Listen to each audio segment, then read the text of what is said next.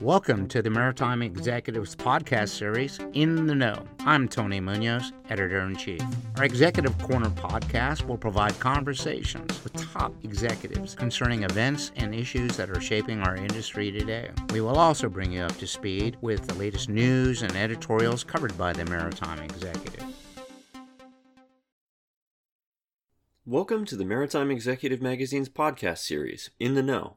In this episode, Editor-in-Chief Tony Munoz spoke with 4 top officers from Coalition Task Force Sentinel, an 8-nation maritime security partnership that guards against malign state-sponsored activity in the Strait of Hormuz, Gulf of Oman, Red Sea, and Strait of Bab el-Mandeb.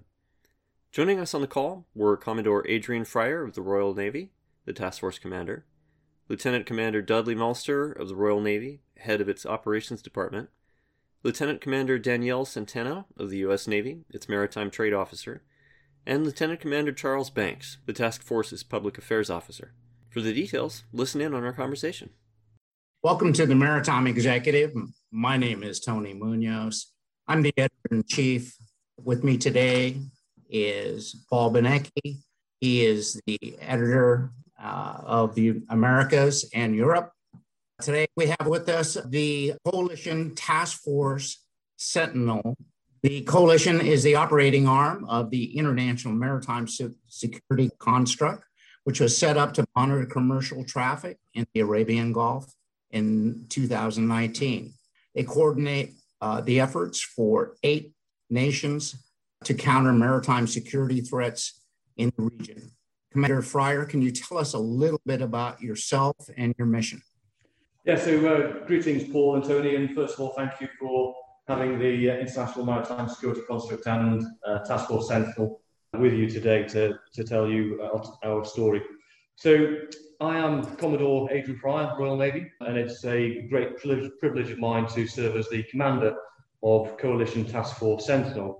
I've got a background of 30 years in the Royal Navy. I'm a surface warfare officer by trade, so I've spent a lot of time at sea and a fair portion of that time in the Middle East region. So I know this area very well. So not only is it an honour to command this team, but it's also a privilege to work in this area as well, to do the job that IMSC and Sentinel does in order to protect the maritime global industry through the protection and reassurance of maritime trade. Thank you. And could you introduce your staff with you? Yes, of course. So just to the left of me, I have Lieutenant Commander Charles Banks. To his left, I have Lieutenant Commander Dudley Malster, Royal Navy, who's my squadron ops officer. And then to his left, I have Lieutenant Commander Danielle Centeno, who is my maritime trade officer. Well, thank you very much. We've received many notices from your organization. We're very pleased to be able to share that with our readership, and it is of great interest. So your mission does have many concerns for the commercial maritime industry and the region for sure. Can you start by telling me the history of the CTF Sentinel and how it's developed over time? So thanks, Tony. So Coalition Task Force Sentinel was established in 2019, and that was as a direct result of a significant increase in malign activity throughout the Middle East, which are otherwise known as the maritime crossroads of international shipping. These incidents, they have impeded the free flow of traffic within this area, and that is breached with international law, and it does endanger the international rules-based system which we all rely on to provide freedom of navigation at sea, and that does impact the global economy. So this is clearly an international problem, and it clearly requires an international solution as well. Therefore, we must all work together to ensure that the flow of trade through this region is unimpeded as well. And that is vital because it is so important to the global economy and regional prosperity. So along with the establishment of CTF Sentinel in 2019, we also established the International Maritime Security Construct, otherwise known as IMSC. And the reason for that was to provide international legitimacy and partnerships to provide reassurance to the merchant shipping industry, not just in the Middle East, but throughout everybody passing through this area for global trade as well. So we do this through a contribution of partner nations, through a multinational force of ships, personnel, and a set of advanced capabilities that give us the ability to promote the freedom of navigation in the Arabian Gulf through the Straits of Hormuz, into the Gulf of Oman, through the Gulf of Aden, and through the Bab el-Mandeb Straits and into the southern Red Sea. So then beginning in 2019 with only a few partner nations, we have grown to what we have now, which is 8 partner nations, and they include Albania, Bahrain, Estonia, Lithuania, Saudi Arabia, United Arab Emirates, United Kingdom, and the United States. And all those countries have taken to heart the need for this freedom of navigation, and they've all pledged to help regionally stabilise this area for the commercial shipping industry to help support global trade. And in a nutshell, that is our mission. So that was IMSC. So Coalition Task Force Sentinel is the operational arm of IMSC, so the military side of it that allows us to give that reassurance to the trade as well. But the key point to make here is that our strength, both as IMSC and Coalition Task Force Sentinel, comes from our partner nations. So through our partnerships gives us that international legitimacy on the world stage, and that gives us that ability then to provide that reassurance to the maritime trade industry. So the construct is made up of 8 nations. If you could you help me with who they might be? Yes, of course. So the construct is made up of 8 nations. So the International Maritime Security Construct is made up of Albania, Bahrain, Estonia, Lithuania, Saudi Arabia, United Arab Emirates, the United Kingdom, and the United States. Excellent. And if I might ask, what is the amount of vessels that are entering the Arabian Gulf? Well, the area that we're responsible for here, it covers quite a large area, so from the northern Arabian Gulf through the Straits of Hormuz, Bab el-Mandeb, and up into the Red Sea. And that contains 2 of the world's most strategic maritime choke points where the seas narrow and ships have to go through a confined bit of water. So the reason that those are so important is that it confines their navigation, and they've all got to funnel through a small area. So what we are seeing is that on average about 42,000 vessels transit through the Straits of Hormuz and Bab el-Mandeb Strait every year. So that sounds like a lot. It is an awful lot, and when you break it down further, the figures are even more staggering. So throughout the Straits of Hormuz, 20% of the world's energy supply flows through the Straits of Hormuz every year. Hence, why it is such a maritime crossroads and strategic part of the world for the global economy. What are the primary maritime security assets that the CTF has available to address threats? Well, we have a variety of assets. So CTF Sentinel brings with it lots of different assets. So we pull on assets from each of our member nations. In the area, there is a continual footprint of ships from the US and the UK, also from Bahraini, Kingdom of Saudi Arabia, and United Arab Emirates as well. So we have a variety of assets ranging from cruisers and destroyers that can act as what we call sentinels out in the Straits of Hormuz. Occasionally, we have larger ships that are passing through that help us with our mission. And then on a day-to-day basis, we also have smaller units, such as the patrol craft from some of our other partner nations, which are really important to us because they provide a constant surveillance and constant presence within our area. And on top of that, we have plenty of air assets as well. So we have very good set of air surveillance assets that can cover a wide range of area very quickly and give us a very good picture of the area of operations. The CTF plays a critical role in detecting, deterring, and exposing malign state-sponsored activity in the maritime domain. Can you tell us about the role and, to the extent that is unclassified, that state-sponsored threats to maritime commerce in the region? Hi, Tony. Tony Molster here. Yeah, I'll take that one on board. One thing you'll hear us emphasise often is the importance of information sharing to our mission. Our watch team at Task Force Headquarters monitors the maritime domain 24 hours a day, 7 days a week. Through that information flow, we can then notify and provide direction to the maritime assets to support the mission. We'll have aircraft, cruisers and destroyers, or the smaller patrol boats known as Sentinels and Sentries, which can help that mission status.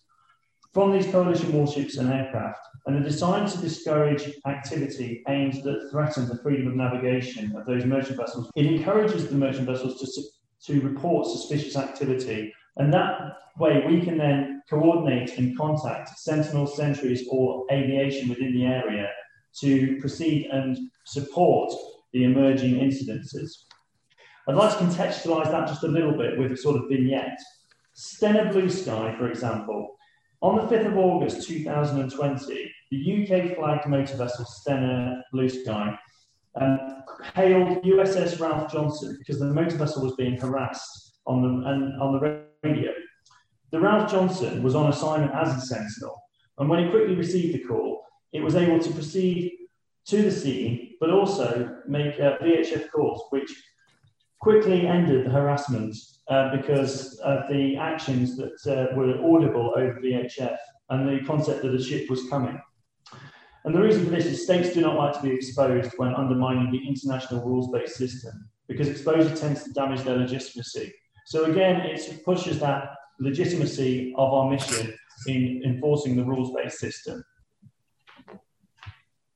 Okay. In terms of resourcing and assets, how do CTF Sentinel's partner nations work together to achieve your missions?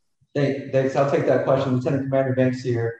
In terms of resources, information sharing is our most valuable resource. As Lieutenant Commander Dudley spoke to, the importance of partnership here we can't overstate that enough. And so information sharing is very key. In essence, in this region, you can imagine there's a lot of interest. As we spoke to the economic side, there's military elements, several nations involved. So the Sentries and Sentinels, as we discussed regarding our surface assets, they're equipped with communication suites that enable them to effectively engage maritime vessels who become concerned or are distressed, and they're able to relay information to CTF Sentinel, UKMTO, and various regional naval operation centers. So each of the Gulf nations, Bahrain, KSA, the Kingdom of Saudi Arabia, UAE, they have naval operation centers. And if you can imagine each of these headquarters, in essence, being able to communicate, update the maritime domain awareness picture, and that free flow of information allows us to protect the maritime security. Great. And so what is a typical day like for your forces? I would like to take that question because I would love to take the opportunity to brag about CTF Sentinel and the camaraderie we have. Our headquarters is made up of an international team with a common objective, and that's to maintain those strategic sea lanes of navigation for commercial shipping. And this trade area is hugely important, as we know. So every person and every nation brings a wealth of Navy knowledge, brings professionalism, and really takes pride in the mission. Our watch floor brings together two very important lenses. The one lens is the monitoring of commercial shipping, and the other lens is really managing those naval assets to provide that presence and overwatch, which you've heard us say already a couple of times so far, and that's to the commercial shipping. Now, beyond the watch floor, our headquarters staff members are employed with anything from planning naval exercises, attending and planning industry conferences, facilitating key leader engagements, usually involving our Commodore Fryer, and other military and industry leaders. Communication is really at the forefront of our operations. We regularly are coordinating with other maritime security organizations, engaging through traditional and social media. So follow us on Twitter and, and our website. I'll put a little plug in for our N9.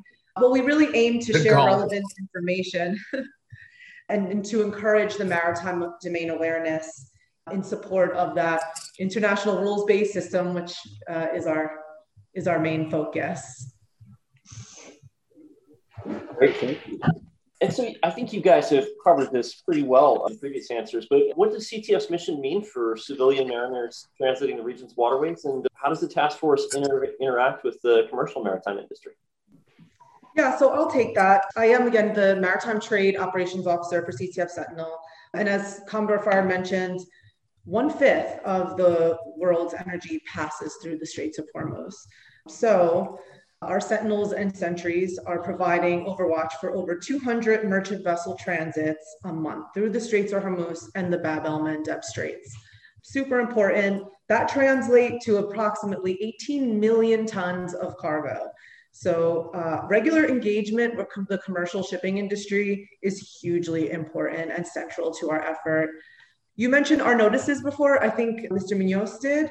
One way we interface with industry is through our bridge cards. These are kind of the aid memoir that we distribute out to merchant shipping, to, seafarers, that essentially provide some sort of pre-planned responses to any kind of event. We also publish the Sentinel Watch, which is a monthly newsletter capturing the latest security incidents and reporting guidance. If you're not on our distribution list, please feel free to reach out and we'll get you on it. We host and attend and present at the Maritime Security Conferences.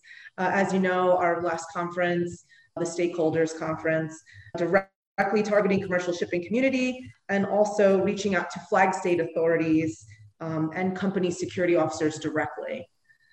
We also engage with key industry leaders, particularly the Merchant Navy Liaison Officer, at least on a weekly basis, just to share information. In general, and in summary, industry is really high on our priority list. And at the core of that is the seafarers on board and their safety. Excellent. Excellent.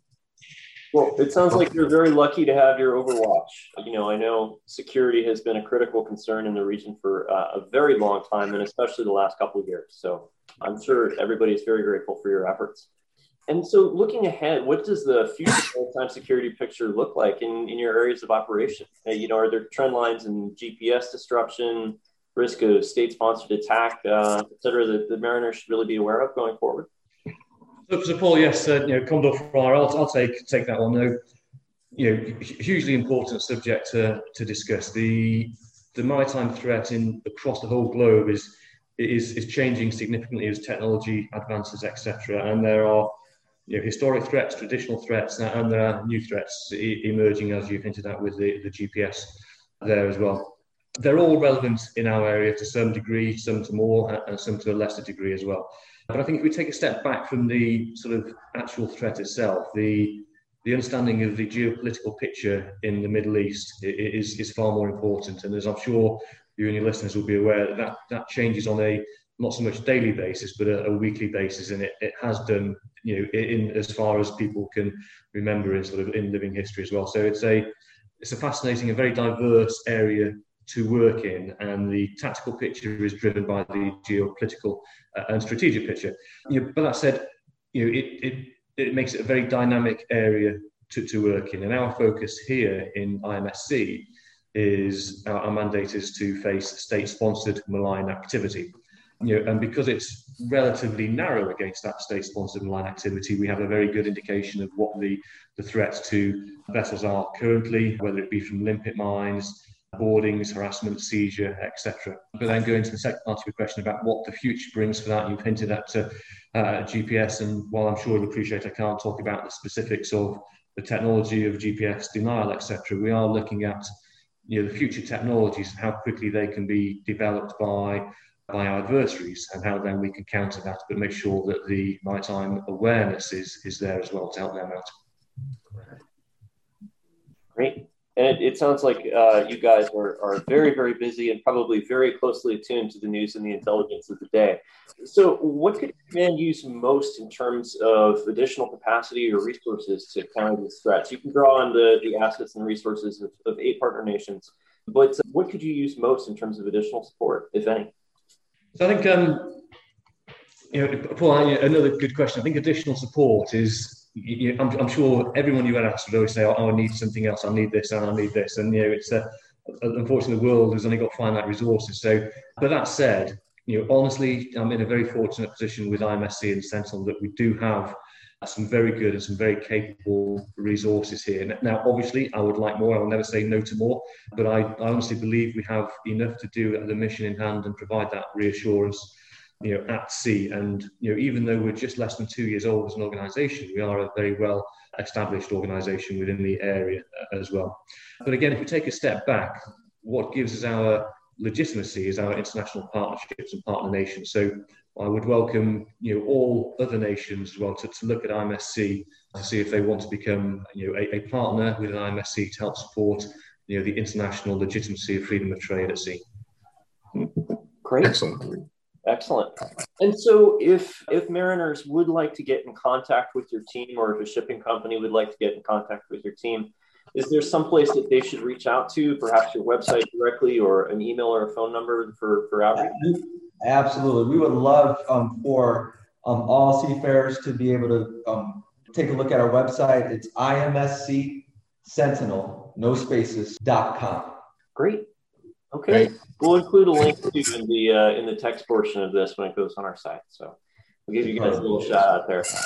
We greatly respect what you're doing in the region.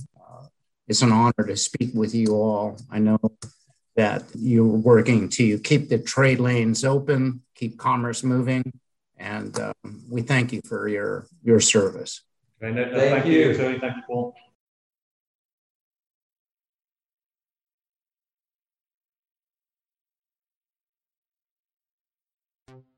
Thank you for listening to In the Know, the Maritime Executive Magazine podcast. We hope you'll join us again for our next exciting discussion on maritime technology, business, and policy.